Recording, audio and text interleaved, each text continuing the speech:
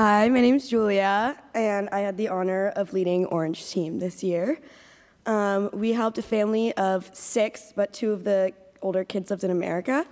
So we had Juan Carlos, who was 13, and Yordi, who was 12, and the mom, Lorena, and the dad, Geronimo.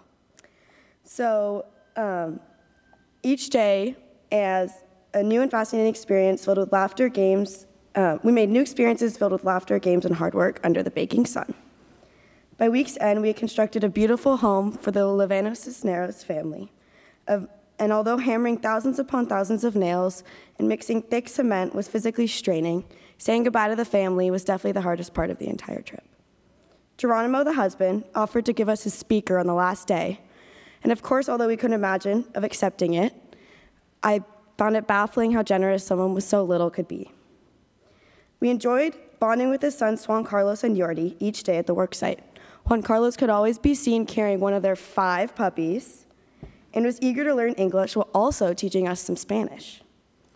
Yordi came out of his shell as the week progressed, and upon learning his love for soccer, one of our members took initiative and decided to build him a soccer goal out of leftover wood and some chicken wire, which we thought was so cool.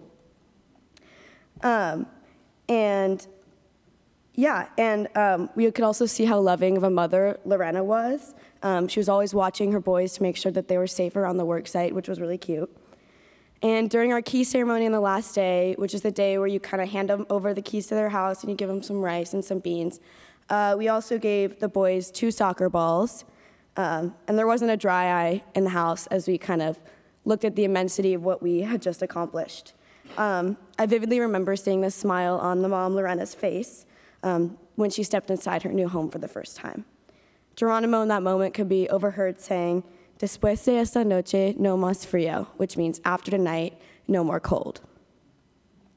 While the 4 walls and roof that we built would certainly serve to protect this family from the elements, we hoped that their hearts would be warmed by the memories of our experience and the experience they would soon have in their new home. One of the main lessons I learned from my trip to Tijuana was, regardless of country, background, income, or life experience, a sense of community still exists among these families. It does not matter that the neighborhood is impoverished and families are struggling. These factors do not take away from their humanity, their dreams, or their hopes for the future.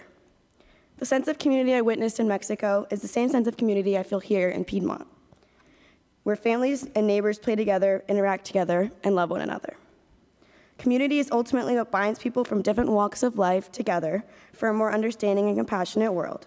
And as a proud ambassador for Piedmont, I know that this short-term trip is going to have a long-term impact on this family and the community in which they live.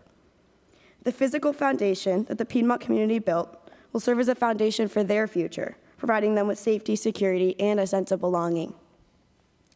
I know I'll never forget it and carry these memories with me forever in my heart.